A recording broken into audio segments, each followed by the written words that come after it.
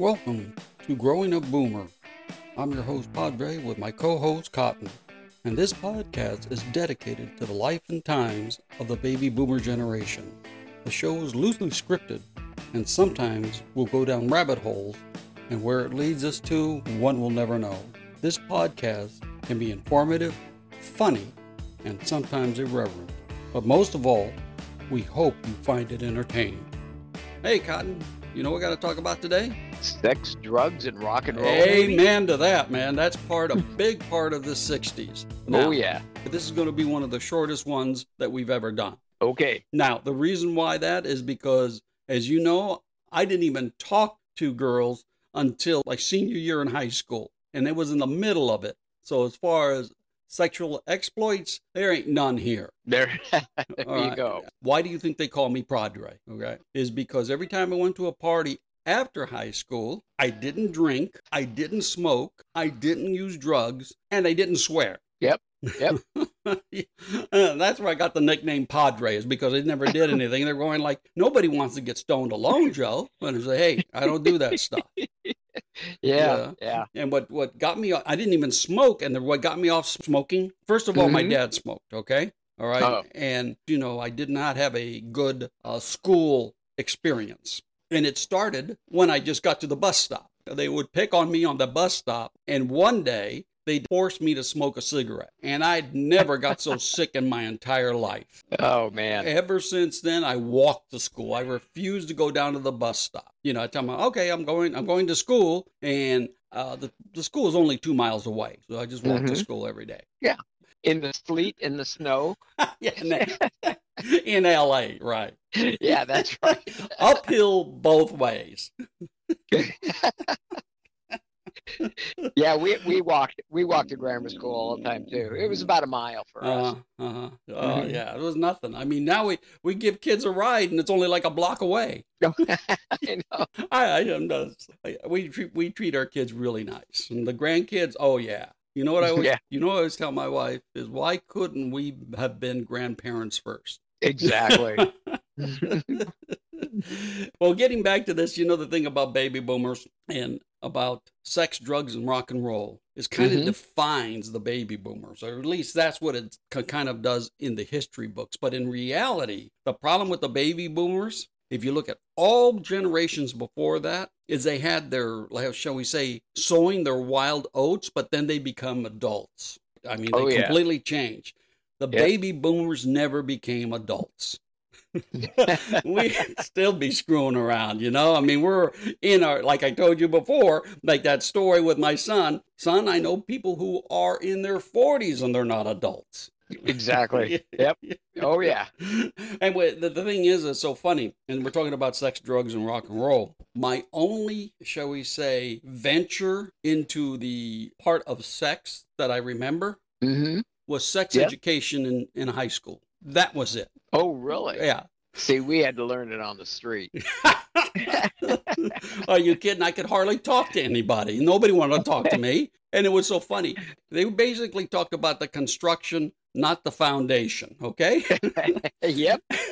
And on the street, they talked about the foundation. And guess who taught it in our school? Because it was my senior year, and I guess they had just started it. Guess who taught it in our school? Who? The gym coach. Oh, great. Great. And it was like part of the gym class, like once a week, instead of getting dressed up for gym, we'd have to sit on the bleachers, and this guy had a chalkboard, and he's telling us about the fallopian tubes and stuff like that, and he's drawing it on a board. Now, this is a gym coach, not an artist. So it looks horrible. So we'd have to draw it on the board, and we'd have our little handouts, and it was a mess. That was my whole experience there, right? What do you mean by mess? Oh, yeah. And then it was so funny. Let me tell you how safe I was. Okay, that most of the dates that I had after high school were my buddy's sisters. Oh, really? Yes, indeed. And they didn't mind because they knew that I was pretty safe. There you go. Yeah. I would take them to dinner. They have a nice car. I'd go to a movie, and they knew I wouldn't expect anything. Okay, because we had friends, you're talking about their sexual exploits, and they were just such men and stuff like that. And I'm just like, I couldn't offer anything to the conversation. Okay. Oh yeah. Thank goodness for marriage. That's all I can tell you. I would have probably been a padre if it wasn't for marriage. And a good one at that. When we talk about the drug culture in baby boomer generation, I mean, when you think of hippies, you think of the baby boomers. Yep. I'm going to ask you a question. What do you believe was a percentage of the population that was hippies? Oh, very minimal. I can't imagine it made it on the chart. You are absolutely right. 0.2, not even a percent of the population at the height of hippiedom, so to speak, was 100,000. Yeah, hippiedom was about 100,000. Yeah. But yet they get most of the credit. You look at documentaries today, and you think we were all hippies in the 60s. Oh, yeah. I know. Yeah, and a minuscule amount of people. And they probably all went to Woodstock. Well, the other thing is gangs are the same way. Within the neighborhood themselves, the gang population is a very, very small percentage. It just, they rule the roost. And that's they carry guns. Yeah, and when you're looking at the drug culture, like in the 50s, basically it was jazz musicians. They used to come, remember the beatniks? Oh, yeah. Yeah, because that was the beat generation. Again, they were the forerunners to the hippies. Urban legend has it that that's where the Beatles got their name. It's from the beatniks. Really? Yeah. And it's not spelled like a regular Beatle. It's spelled like a beat and L-E-S. So that's kind of like, that's an urban legend is where they got their names because they were like beatniks. So they're Beatles. Yeah. So, do you remember Maynard Krebs? Maynard G. Krebs? God. On the Dobie Gillis show. That was it. Yes. Yep. Yeah. Dobie Gillis. Oh, yeah. That's right. And Maynard was Gilligan. He was Gilligan. Gilligan, that's right. He was Gilligan. And that's another episode that we're going to have to go over is the TV shows. Oh, yeah. Oh, that wonderful, wonderful TV shows. But the funny thing is that always the baby boomer generation or follow generations before the baby boomers kind of experimented with drugs and things like that. But once they became adults, they gave it up. Not the baby boomers. Because I have an interesting thing for you. For instance, marijuana, all right, from 1965 to 1975 increased by 400%. Wow. LSD or hallucinogens, right? Up 800%. Really? Yes. Cocaine was just introduced, even though it had been around for years. It really started just getting into the 60s, up 2,300% between that time. Yeah. Also, heroin was introduced. And so you look at the drug issues now, it started way back then. We just never gave it up. We just never said, okay, we're adult enough, we don't need this stuff. It just continued. When you look at sex and you look at the drug culture, we brought that in. That was us, no one else. When you look at, for instance, out of wedlock, almost minuscule, single digits in the 50s. Today, it's 40% of all births are out of wedlock. Yeah, I believe that. Yeah. And then again, a lot of it has to do with cohabitation, because that's big too now. In other words, you just don't get married, they just cohabitate. Yep. And same with divorce is a lot higher than it was back. Yeah. Did a lot of good things, but we also kind of screwed up things. And get this, sometimes the government does stuff. They do something and it affects something else. For instance, in the Civil War, they had morphine. That's when it really started, was morphine in the Civil War. Yes. Wow, I didn't know that. But an estimated 400,000 soldiers at the end were addicted to morphine. Again, they didn't want to make addicts. They were just giving this to the soldiers because of the pain. Wow. World War I. Guess what we gave the soldiers in World War I? Alcohol. No. What? Cigarettes, tobacco. Oh, so they can calm their nerves when they're in the trenches. Mm-hmm. At that point in the United States, 0.5% of the people were smokers. Really? After the war, there was over 14 million people addicted to nicotine. Wow. And, the government didn't produce addicts. They were just saying, hey, these guys need this to calm them down, right? Mm-hmm. Oh, the other one was World War II, amphetamines, speed, to keep these guys awake, to keep them alert. And that did it. And that did it. You're absolutely right. Vietnam War. These guys came back, and there was, a lot of speed. But the big one that came back was heroin and opium addiction. All right. Really? Yeah. At least 50% of all the soldiers said they had consumed marijuana, and 30% of them said they used opium and heroin. Wow. So things happen, but they don't mean for them to happen. Yeah. And just think of our lives. We do things not thinking what the consequences would be. And in other words, there's some things you do, and then something else shoots up because of your actions. Oh, yeah. I'm not judging it good or bad, but I mean, those things that happen. Yeah. But I'll tell you what, I knew a lot of guys that were definitely on drugs. Oh, yeah. I'm sure you ran into a few. Oh, yeah. In fact, my brother, was in Vietnam, and that's when the marijuana thing, I think, came out real big out here. Mm-hmm. Well, the thing that's so funny is most of the guys that I knew, some of them were druggies, but other ones used to indulge in alcohol. And to me, that was, oh my goodness, you should have seen some of these guys. I was made an area manager at Two Guys, right? And so I'm cleaning house, but there's one guy I can't fire. Now, I don't know if he's a relative or just the store manager felt sorry for him. But this dude was definitely a stoner. Right. So if I can't get rid of this guy, I got to figure out what he can do best. And one thing this guy could do was face the department. You know what I mean by facing? This guy was amazing. Okay. The only thing I could not have him face or straighten up was the ceramics. Ceramic, because he'd pick it up and he'd start going, wow, man, look at this. Because at that time, you remember they were real shiny, and he'd just be, and he'd be holding it up, towards the ceiling, towards the light, and he'd be going, wow, man, look at this. Look at the colors. Yeah, exactly. Oh, look at the colors. The guy was, but he would be straightening, and if I didn't keep track of him, I would ask the crew, I said, hey, where's so-and-so? Or Stoner, where's Stoner? He says, we don't know. And we looked throughout the entire store. He had straightened the entire side of that one store that was a quarter mile long, and he was in the sundries department. Really? Yeah, straightening up, still straightening up. And everybody loved him because everybody hates facing the department. Oh, yeah. This guy, that was his thing, man. Oh, he could do it. Yeah.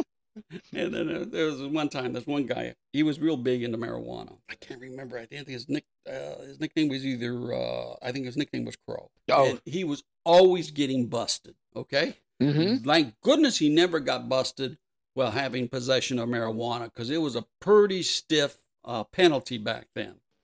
But he'd always come and he'd always tell us about, he got busted. Well, one day he comes in and he's got this big old bruise on the side of his face. And he goes, hey, Crow, man, what's going on? And he says, well, I was at a party and they got raided. And he said, and they had us all sitting down on the curb with handcuffs. We were all handcuffed. I decided to run. Oh, yeah. No. He goes, if you remember that program with William Shatner, T.J. Hooker? Yeah. And he would, in the opening scene, he would throw the knife stick and trip the guy. Yeah. Well, that's what he tells me. He says, you know that episode on T.J. Hooker? And I said, yeah, when he throws the knife sticks and makes a guy trip? And I go, yeah, that really happens. And of course, he's got his handcuffs on. He can't put his hands out, so he takes the entire asphalt, boom, right on the side of his face. Oh, man. Then I say, hey, Crow, what were you going to do? You're still handcuffed. If you got away, you still have handcuffs on. Well, you don't think about that when you're stoned. Oh, man. Oh, God. I had another guy one time. All righty. Great guy. I mean, just a wonderful guy. He was a guy that did all my work on the car. Just mechanically inclined, but he did like to party. Oh, yeah. When I say party, I mean, this was alcohol. His thing was beer, okay? Yeah. He comes in one day, and his face is just tore up, just bad, right? And Wow. He tells me about this. He says, yeah, I was partying with my buddy. He came from the Marines, and we were having a good time. And he was bragging about, he was a boxing champ for the Marines. And Wow. so, yeah. And so he says, well, we got a little drunk and we decided we're going to jump him. Oh, And and he says, it was 4 punches, boom, boom, boom, boom, and we're all out. Okay. I said, but what happened to your face? I said, those are not punches. Those are scrapes. And he says, well, I fell between the tree and a cinder block wall, and my face got jammed in there. Oh, God. And I says, okay, that explains the ones that go from the front of the face to the back. How about the ones that go from your cheeks to your head, the top of your head? And he says, well, I didn't wake up, but my friends did, and they were still drunk, and they grabbed my feet and pulled me out. Always trying to help, Yeah, just trying to help. Oh, and his face looked bad. Oh, golly. We used to have meetings. We used to tell this one guy, he'd come in, and his eyes were like red. And he'd have sunglasses on. I said, man, do not take off your sunglasses because you're going to bleed to death. It's like we're just so bloodshot. Oh, and I think about this. How in the world can these guys even think this was fun? And how could they work? Yeah. Oh, in those days, I had one manager said I had to fire this guy because he was an alcoholic. I says, really? He goes, yeah. I said, how did you find out? He says, he came in sober one day. Didn't know who he was. Yeah, so he's been drunk the entire time. We used to have parties, and we'd do the shotgunning of the beer. What was that? Yeah, you'd get the beer, and normally a 12 ounce, but we all worked our ways up to 16 ounce. And you'd open the bottom of the beer, you'd tip it up, hold it to your mouth, and then you'd flip that tab, and you'd have races that who could throw that beer down faster. And and frankly, I was very good at that. Oh, man. Oh yeah, it went down fast, and you just go, whoa, and man, there was nothing like a good burp after that. You haven't lived until you've shotgun a beer. No, I don't think so, buddy. Oh yeah, those are the days. I'm sure you grew out of that eventually. Yeah, probably about 30 years later. Yeah, yeah, I know, because I know your wholesale meetings legendary. I try not to remember those things. Oh, come on. Yeah, they were fun days, so I tell you. Oh, I don't know, man. And this is a killer. Remember when we worked together? The VP would send me with you guys. I'm not a partier or anything like that. But he would send me with you guys because I was a designated walk. I had to make sure you guys got back to the hotel in one piece without getting thrown in jail. Yeah. And I did pretty good at that. Knock on wood, never been arrested. So, well, at least none that you can remember. Well, I was good at pointing at somebody else. So, or make sure that you joked your way out. That's that too. But yeah, I'm telling you, I'm sure you knew a lot of guys that were that way. But oh my goodness, it was pretty rampant for most of at least the alcohol part was pretty rampant back then. Oh yeah, I remember our bass player. God rest his soul. He was the king of the partiers, and we were at a jam at UCLA, and we were all just so tanked, and we lost my buddy Jim, and he just took off, and the guy was built like excuse my words, but a shit brick house. He would run, and he was like a bullet. And anyway, we lost him, and I ended up sleeping in a bush on the campus, and waited till I could see the footprints, or not the footprints. I could hear them walking right by my face going to college, and I'm going, oh crap. So anyway, we got in the car, made a few calls, and he was in jail. And we went and bailed him out. But he never learned after that either. And you were in the bushes asleep. Oh, yeah. Yeah. But the feet woke me up. I'm surprised nobody stepped on my head. Oh, the good old days. Yeah, right. Mm-hmm. But, the other thing that was about the baby boomers was rock and roll. Mm-hmm. That, when it started back in the 1950s. Oh, yeah. And the interesting thing is some innovations that happened, with the introduction of the 33 1/3 RPM in 1949 by Columbia Records. And the reason why that is so important is because the slower that you play the record, the more songs you can get on the album. That's the reason. Oh. Yeah. 78 is much more clearer. Purists will go for a 78. Wow. Yeah.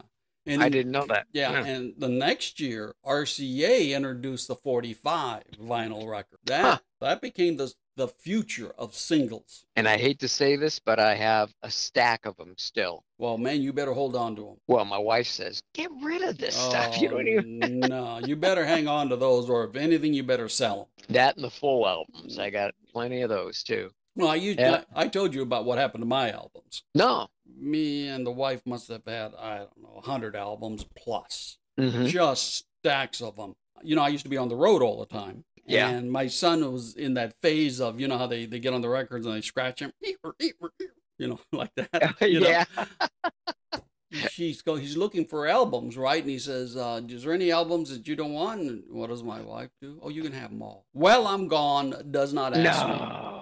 Yes. You know how I take care of stuff. Okay? Oh, yeah. And they were just clean. Oh, my goodness. All gone. Mm-hmm. All gone. Oh, yeah. And he won't give them back. He still has them, not all of them, but he has some, and he won't give them back. So I have to go to his house to visit my album. Oh, man. Yeah. Oh, yeah. Mine are hidden away so nobody throws them out.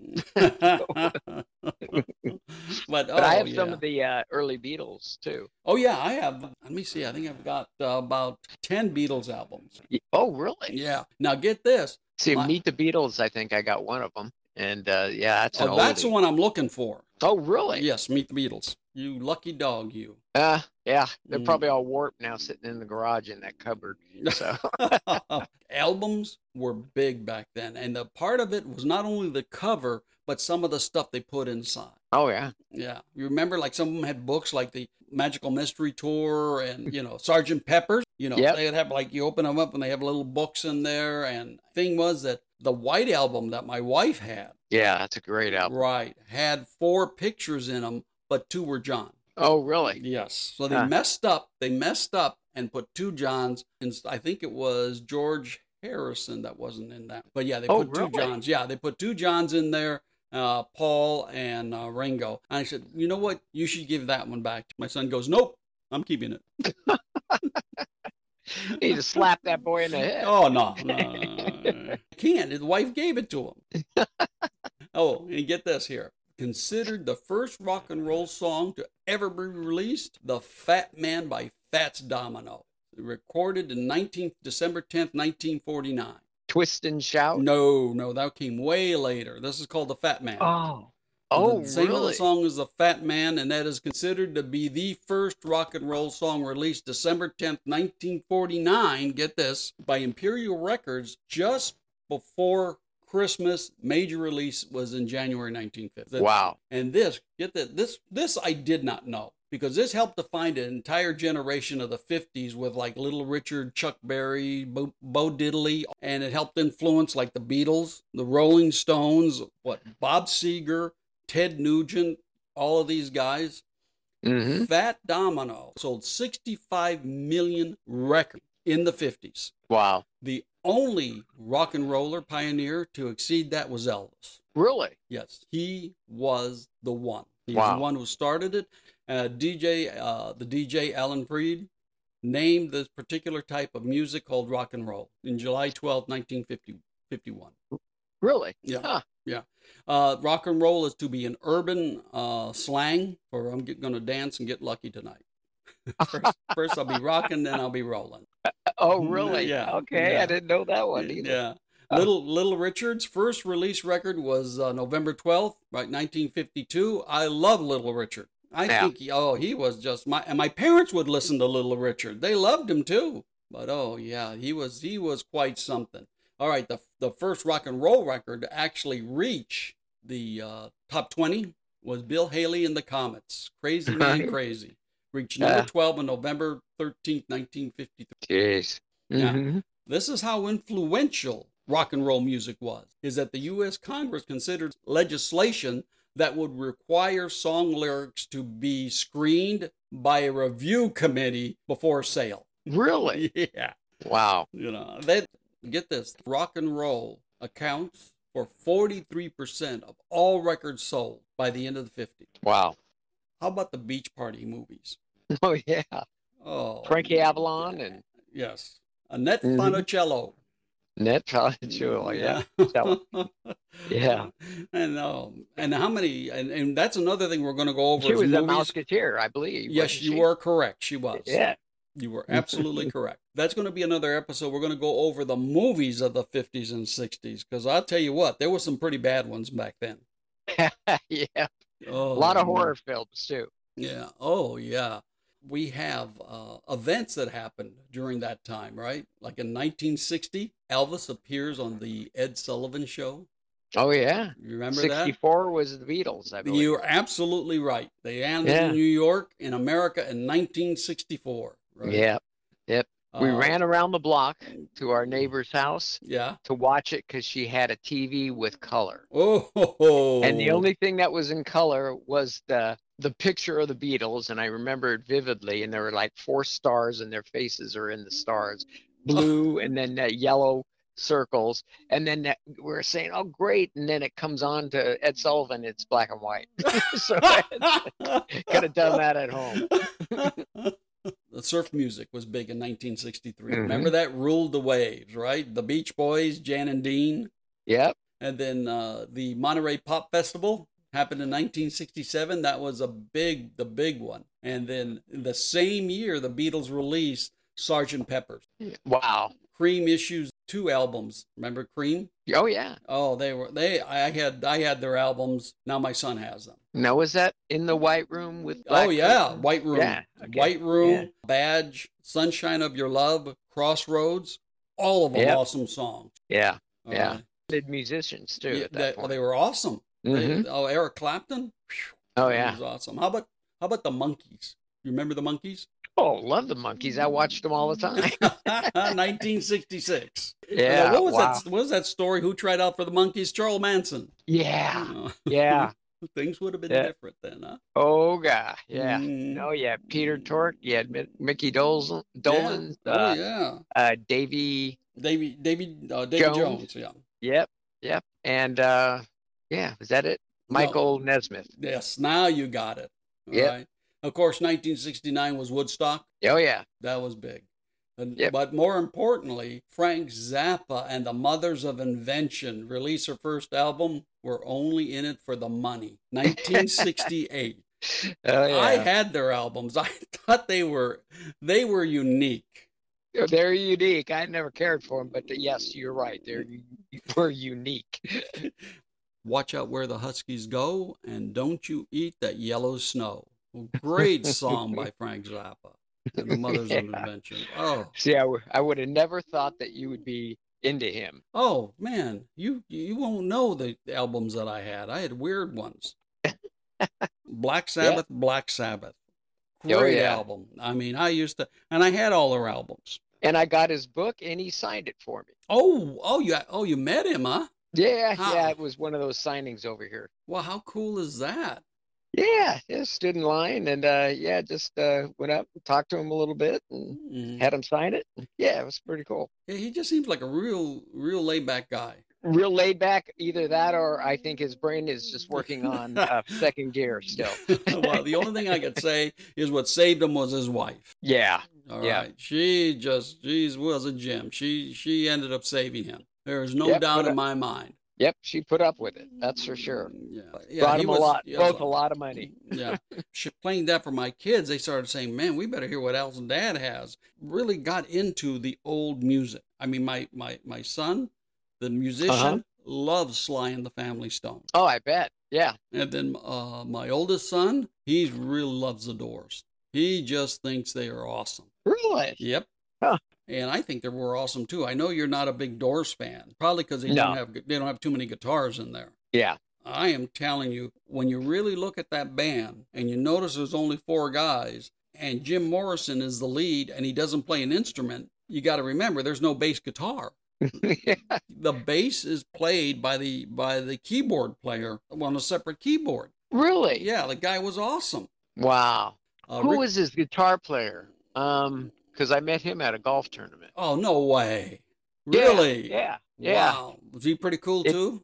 He was old, and it was one of those celebrity deals that he I got his autograph and told him, and he just was kind of like out of it. So another one out of it, huh? Oh yeah. That was a lot of partying for him. Who else have you met? Lots of them. You mean as far as the music industry? Yeah, I know you've done a lot of other things too, but I mean, the music industry. Who else have you met? Gosh, I can't think of many more. I've seen a lot of concerts and stuff like that. Well, I know you met Gene Simmons. I think you said you met Gene Simmons. That's right, at the airport. Yeah. Yeah. Yeah, that was really cool. Yeah, he was and very he looked straight in the air, and I'd say I'm a big fan, and he looked and he just said, "Thank you." Oh, okay. And that's what later on too, in the when we were waiting to get on a plane, all of a sudden this little girl comes up. I think I brought this up before, and she said, "Hey, will you take a picture of me?" And I said, "Yeah, sure. Give me a camera." And so she runs over, and it's Gene Simmons.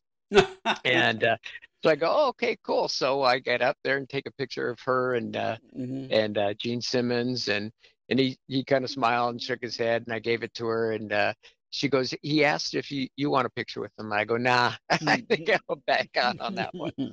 So yeah, it was that was pretty cool to meet him, and shook Kenny Loggins' hand at a concert, but that was nothing big, but yeah, he was hitting on my wife, I think so. Well, I tell you what, I think him and who's the guitar player, or not the guitar, the piano player for Styx. Oh, really? What's I can't think of his name, but he's giving my wife the eye too. God, I can't think of it right now, but kind of a squirrely guy. You've seen, I think, Alice Cooper in concert. Yeah. How was that? Unbelievable. It was just fantastic. It was in the earlier years, and it was I think it was the Welcome to My Nightmare album. And oh yeah, he did just total theatrical guy, and did all kinds of stunts, where the head would fall and he'd walk around with the head in his hand. And I think I told you the story about him and my brother before he got big. He used to drive the band all to the Palladium, I think it was. So because he was driving, and then he and the rest of the band, but Alice didn't party with them. He just go to his room and had a bathtub full of beer, and my brother went out and did drugs with the rest. So yeah. So he was a pretty mild guy then. I mean, compared to his persona of that wild type of Alice Cooper, you would think that he would be a big druggie, but he wasn't. No, and very intelligent, and he's pretty straight. It's yeah, pretty crazy. I only gone to one concert my entire life. I know you've probably gone to a ton of them. Yeah, all right, quite a few. Yeah, and the only reason why I went was to impress my wife. Then I was dating her. Okay, and she loved Pink Floyd. So I took her to the Pink Floyd concert when they played in the LA Sports Arena. They were awesome. Really? I swear to you, it sounded like they were playing the album. They were unbelievable. And what was their biggest song that they got? They did the entire Dark Side of the Moon. Wow. I mean, from start to finish. Wow. They were unbelievable. And the special effects, oh my goodness. They were just, I can't describe it. And there's one point where they're having that in that album just before time, before the alarm clock, they have that like big explosion, in the album. It's, and then it starts, then you start hearing the clock. What happens was that explosion, it's a huge airplane coming out of the back of the sports arena right under the screen. They have a big round screen and it just goes, flames go up. Wow. Oh yeah. Oh yeah. And that's great. But that's it. Great. My wife's seen a lot more than I have because she saw the Beatles in Las Vegas when they played Las Vegas. Yeah. Wow. Yeah. Yeah. The Rolling Stones. Yeah. And I saw Rick Wakeman. I love Rick Wakeman. Yeah. All right. I mean, I had all his albums. To me, that was just the kind of music that it was a Journey to the Center of the Earth. Yep. That was a great one. War of the Worlds. Yes. The Six Wives of Henry VIII. Ooh, not familiar with that one. Oh, yeah. And then they also had the King Arthur and the Knights of the Round Table. Mm-hmm. Oh, yeah. I had all of them. Wow. Wow. Not anymore. I can't even visit them because I think my son screwed them up. But I am telling you, music back in the 60s and 70s were quite something. Very experimental, all right, and probably because they were drugged up pretty good. Yeah. And Sammy Hagar, I don't know if you've ever seen him, but he puts on a hell of a concert. Oh God! Speaking of him, I've seen him on the Joe Rogan show. Oh, the dude's a little older than I am. And that guy's got more energy. I mean, he's got so much energy, he could power a small city. Oh, yeah. I can't believe how that guy. And when you see him in concert, it's a long concert, but it goes by so quick. He just keeps going. I mean, it's fantastic. He is unbelievable. I am floored to see him. I mean, when he was talking with Joe Rogan, I'm going like, oh my goodness, this guy. I mean, I'm getting tired watching him. Yeah. And his bass player, I met him over at Ganal Lumber, the Costa Mesa store. Who did you meet? The bass player of Sammy Hagar. You're kidding. Yeah. Oh, he comes in. Yeah. And I saw him and he was just trying to do a job. He was looking for some Thompson's water seal, I think is what it was. And I just kind of waved him over and I said, I don't want a whole bunch of people coming in. He's a little guy too. And I go, so you're seeing him eye to eye then? Oh yeah, I did. and I said, can we go in an aisle maybe and you can sign an autograph? And he goes, sure, but don't make it big attention. I go, oh, okay, cool. So yeah, he was pretty cool about it, and then checked out and just walked out of there, and there was a show, as you know, outside of the store, and that's where I was working. And he just walked through and nobody recognized him. He just crawled up in that big truck and took off. But he was a very nice guy. Very nice guy. Wow. How about you've seen, I think you told me one time, Emerson, Lake and Palmer? Yes. I had Saw them only once. I had all their albums too. Yeah. And they put on a heck of a show. Just a heck of a show. Yeah. Oh yeah. And that's the drummer was incredible. I mean, they were just a hell of a group. Yeah. I was gonna say the Carnival 9, Tarkus. Oh yeah. Tarkus. All of those albums. I had all those albums. Amazing group. I mean, this is the type I'm of music. I'm ashamed to say I can't remember the drummer's name. But he just was just absolutely incredible. Just incredible. Did I say that enough? Incredible. Let me throw in one more. Incredible, right? Yeah. Oh man. So yeah, I listen to a wide range of music. Van Morrison was another one of my favorites. Yeah. He's good. Yeah. He was good. My wife and our song is the Moon Dance. Oh yeah. Great song by Van Morrison. Yeah. That was good. And like I said, she saw the Who and all of that, all those big bands back then. Yeah, I was lucky enough to see the Who. That was fantastic. Wow. And of course the Dewey Brothers, I saw them so many times. I was going to say you're a big Dewey Brothers fan. Oh yeah. One of my faves. and they're still playing out here. They're coming back to the Forum, and I think they're all 70s and 80s, but Yeah. Michael McDonald's out there. His hair is all white, and yeah, they do a great job.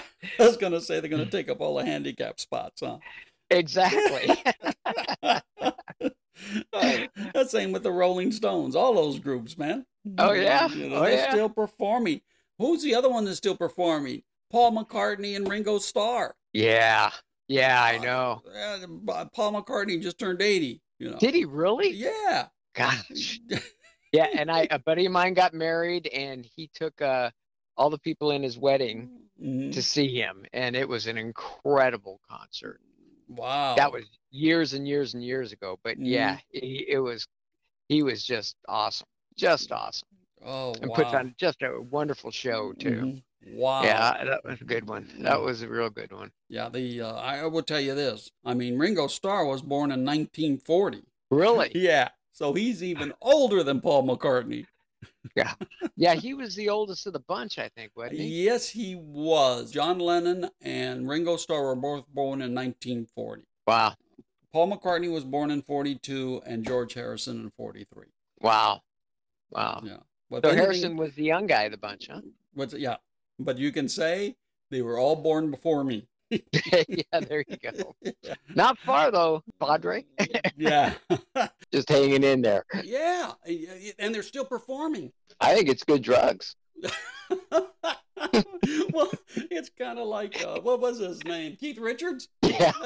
Like the dude's the best dressed cadaver. He just doesn't know he's dead yet. Oh, yeah. That's what I tell my daughter about the stuff we used to eat as baby boomers. There's so much preservatives in it. I'll be dead and I won't know it. Well, the funny thing, I know we're skeptical everyone is today, right? Oh, yeah. Okay. You can blame that on the baby boomers as well. Okay. Yeah, probably. Yeah. Do you remember the saying in the 1960s, never trust anyone over 30? Yeah. Right. And then I'd always tell them, I used to say, well, wait a minute. If we're lucky, we'll be over 30. Does that mean we don't trust ourselves? So I will say this. I am very glad that I grew up during that time, because it was a time that everything moved so fast. Look at just look at the technology that we have witnessed since the time that we were kids to now. Yeah, that's incredible. But you know what, Cotton? It's probably about time we bring this one to an end, buddy. Sounds like a winner. All right, my man. You take it easy, okay? Nos vemos después. We'd like to thank you for listening, and would like to leave you with this quote. If you remember the 60s, you weren't there. Until next time, may God bless.